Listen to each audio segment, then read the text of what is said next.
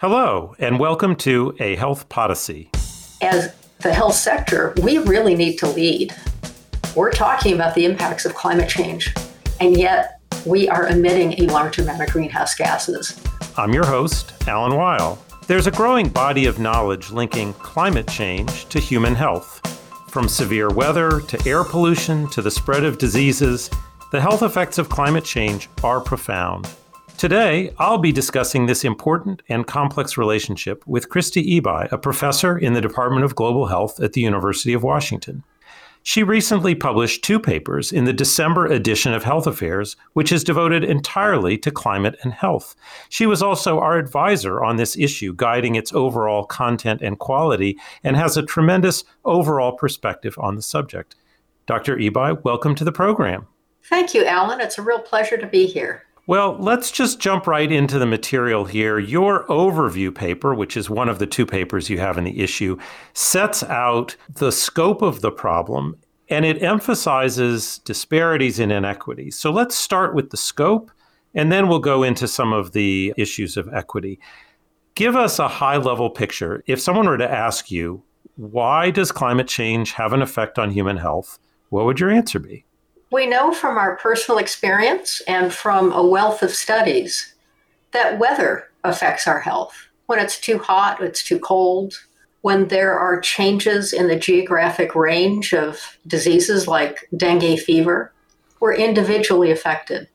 Any health outcome that can be affected by weather, by sea level rise, by ocean acidification, could then mean that this health outcome would change in the future.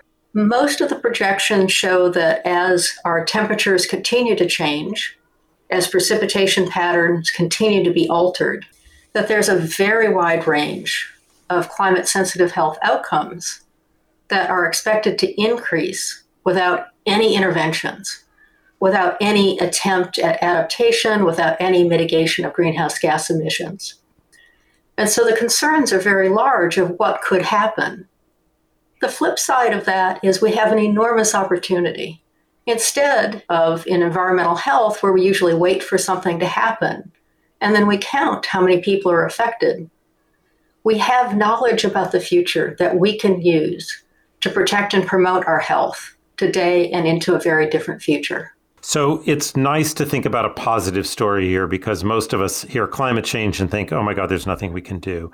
But before we get to that, I just want to understand weather. Okay, so weather, I think storms, I think hurricanes and people being displaced. I think of the stress associated with wondering whether or not your home is going to be there when you come back. But weather, I gather, has many other dimensions around things like air pollution, around heat stress. Can you get into something beyond sort of the hurricane that we see and we know that that must have an effect? I really appreciate you starting with asking about weather, because there's persistent confusion in the health sector between the differences between weather and climate. And the easiest way to think about it is climate is what you expect. Weather is what you get. And so we're talking about 2 parts of a continuum, where weather is our day-to-day experience, and climate is what happens on a longer scale, and climate change is decades or longer.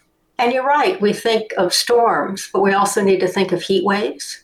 We start looking at how diseases are changing their range, how for some diseases, the seasonality is becoming longer as the summer season is longer. You can think about people who've got allergies. The allergy season in some parts of the United States is starting almost 1 month longer than it used to.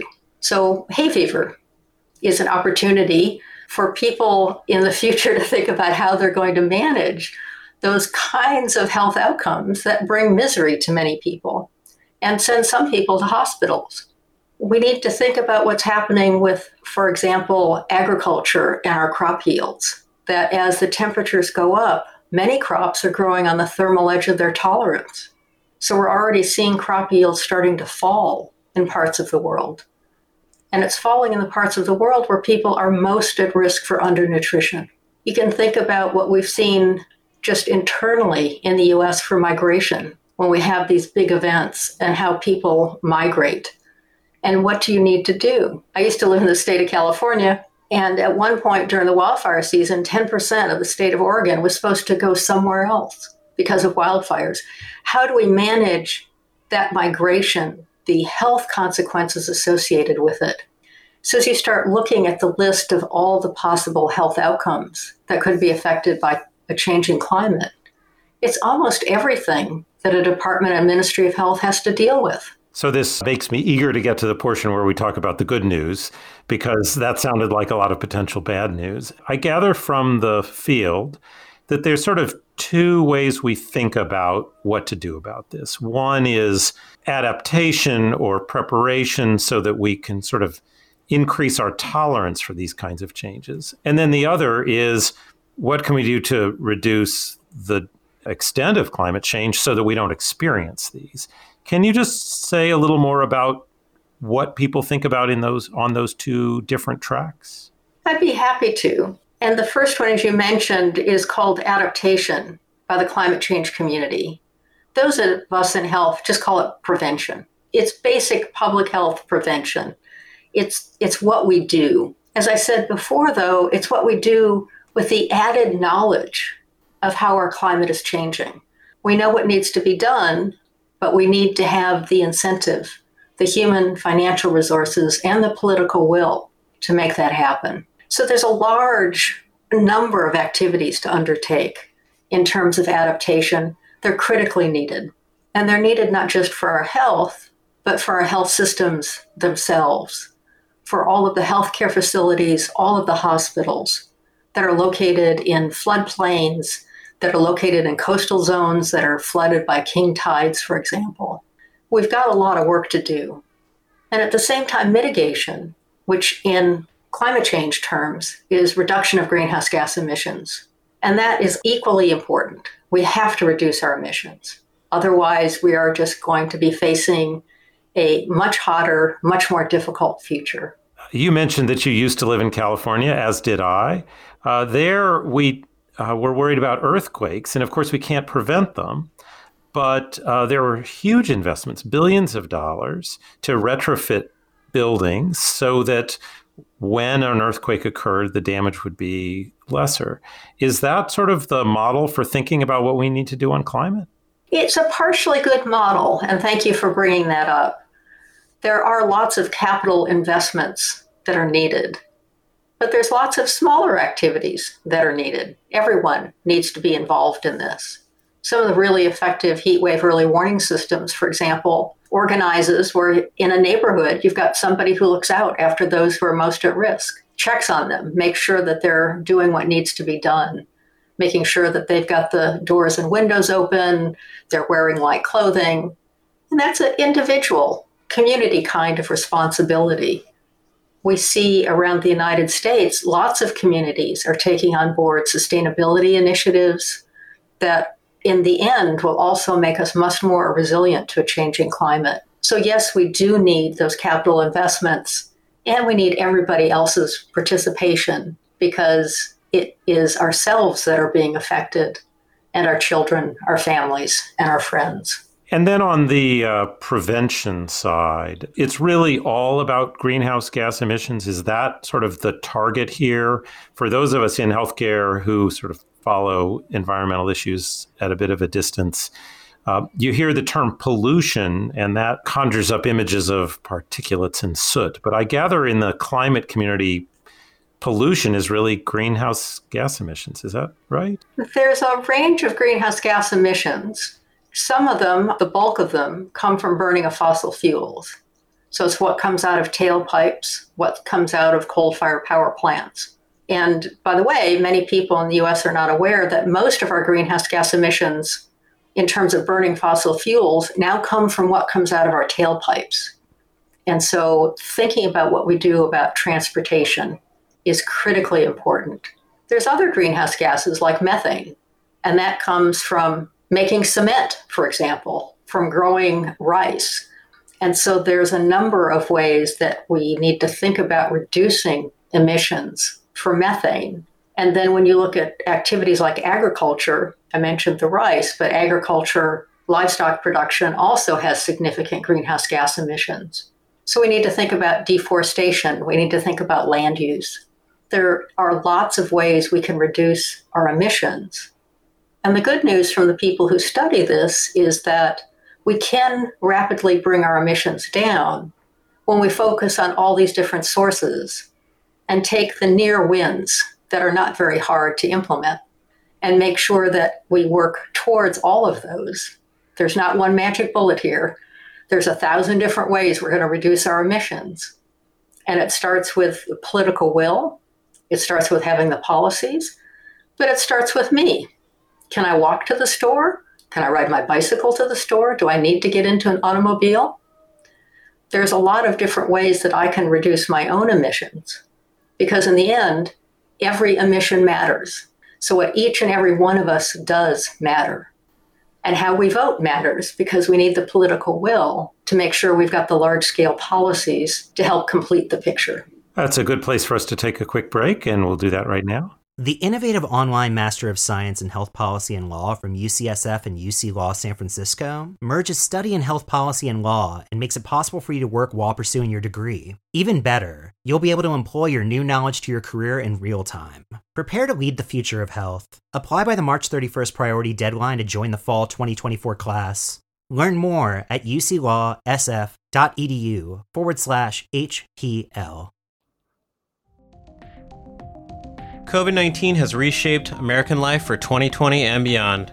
Much remains uncertain months into the pandemic. Along the way, Health Affairs has published research and perspectives on the novel coronavirus. Our free COVID-19 Resource Center collects blogs and fast-track journal articles, so you never miss the latest perspective from the health policy community. Highlights include an audio series from NYC Health and Hospitals on their early response efforts. Visit healthaffairs.org/COVID-19 to stay up to date. And we're back with Dr. Christy Ebi talking about the relationship between climate and health.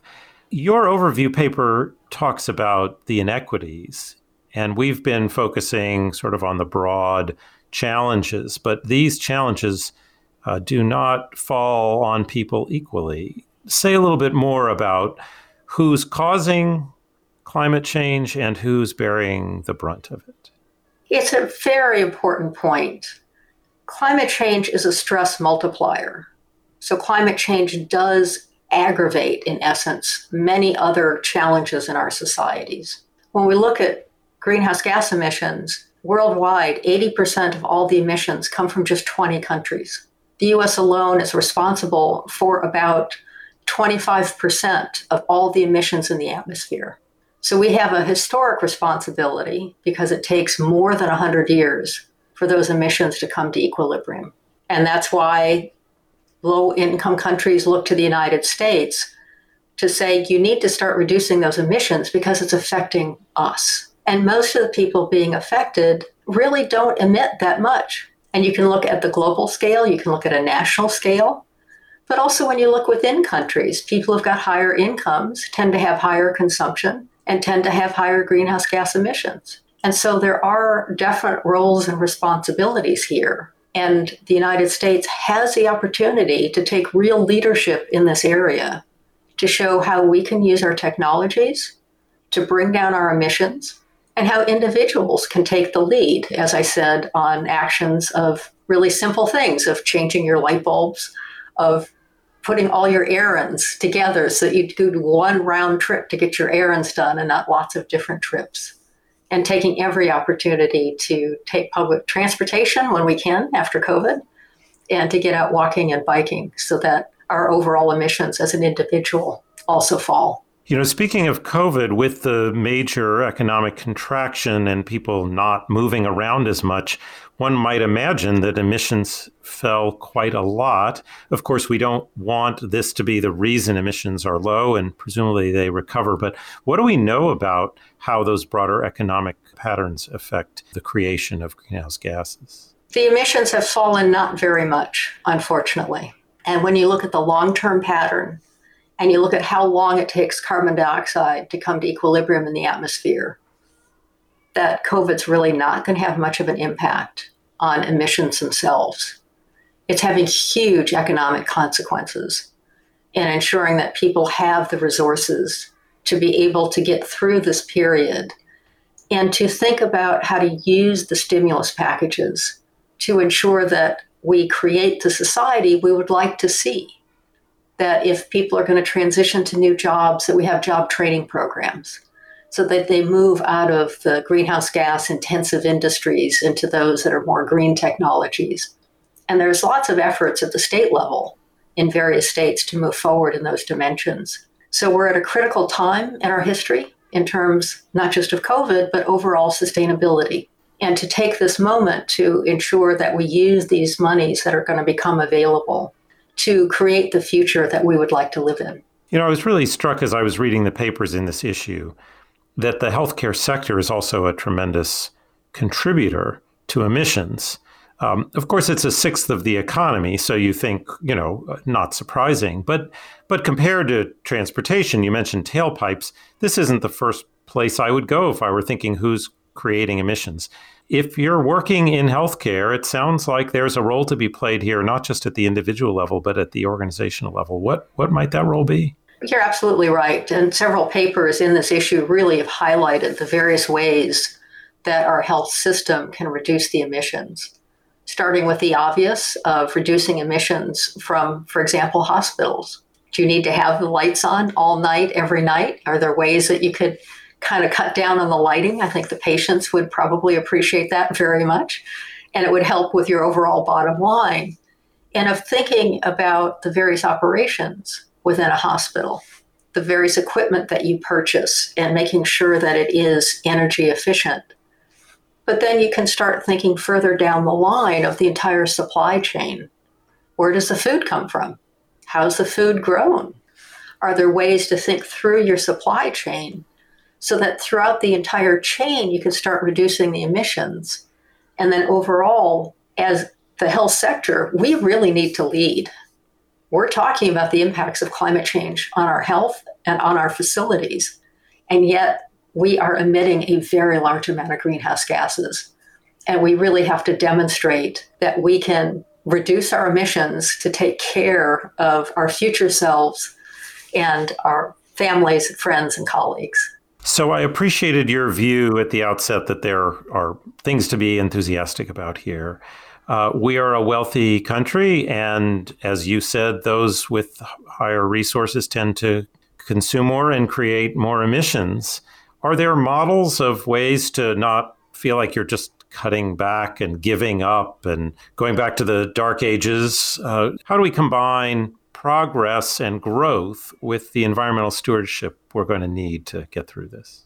The answer, of course, is lots of different ways.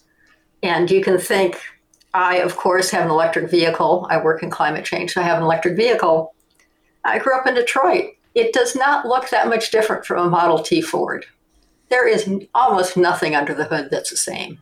I've lived in Europe several times, and you can go and buy appliances, thinking of kitchen appliances, where not everything has a clock on it. Our appliances use about 20% of all the electricity they're going to use in standby mode. And in Europe, I can buy appliances that turn off. I actually don't need 5 clocks in my kitchen. And so you can use the power to make choices to reinforce that we want more energy efficiency in our supply chains. And you can think about what it is that you purchase. In terms of environmental stewardship, think about how much waste you generate. None of us feel great about how much waste there is. Recycle. We're very active recyclers here in Seattle.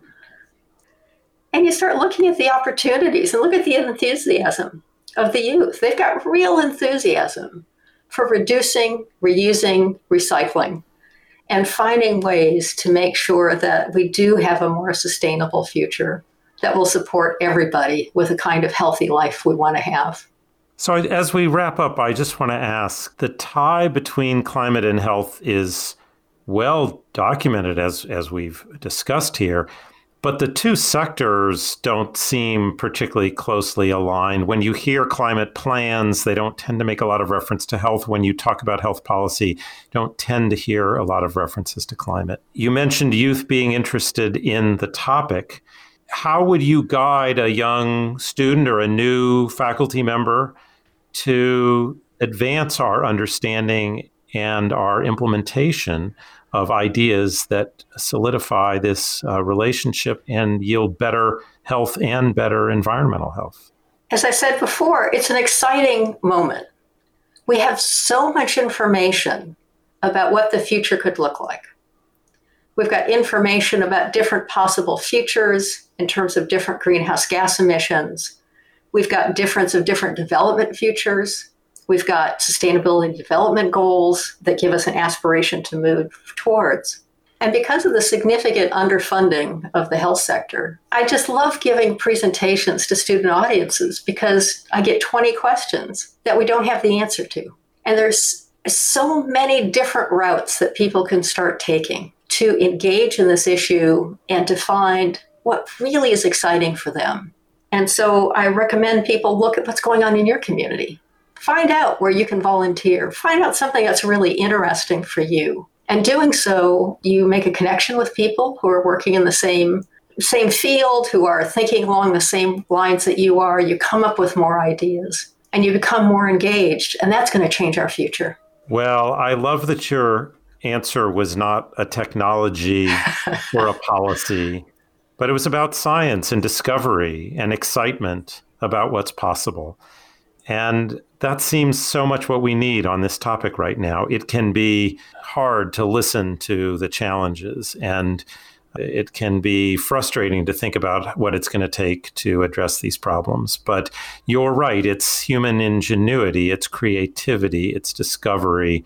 It's not a fix. It's the process of human growth. And it's great to hear you put that forward as the solution to what might otherwise seem to be an intractable problem. And I do want to add something to what you said, is don't forget that one person can make a difference. If you look, for example, at Mothers Against Drunk Driving, it was one woman that changed all the laws in the U.S. One. And yes, we need policies. Yes, we need our policymakers engaged. We need to have everybody involved in this. But people should not feel hopeless because there's so much that one person can do with energy, enthusiasm, some level of organization and engagement. And let's start creating the future we want. That's great advice, Chris. It's been wonderful talking with you. And thank you for all your help on the issue of the journal, December 2020, and your contributions. It's a real pleasure to also be able to just have a conversation with you. Thank you very much. I really enjoyed it.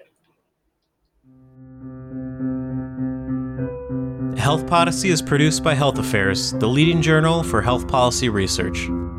The team behind the show includes Patty Sweet, Jeff Byers, Brian Dobbs, Julia Vivolo, Sarah Kolk, and Sue Ducat. Like the show? Subscribe to A Health Policy on Apple Podcasts, Spotify, Stitcher, Google, or wherever you listen to your favorite podcasts. Thanks for listening, and have a great morning, day, or evening.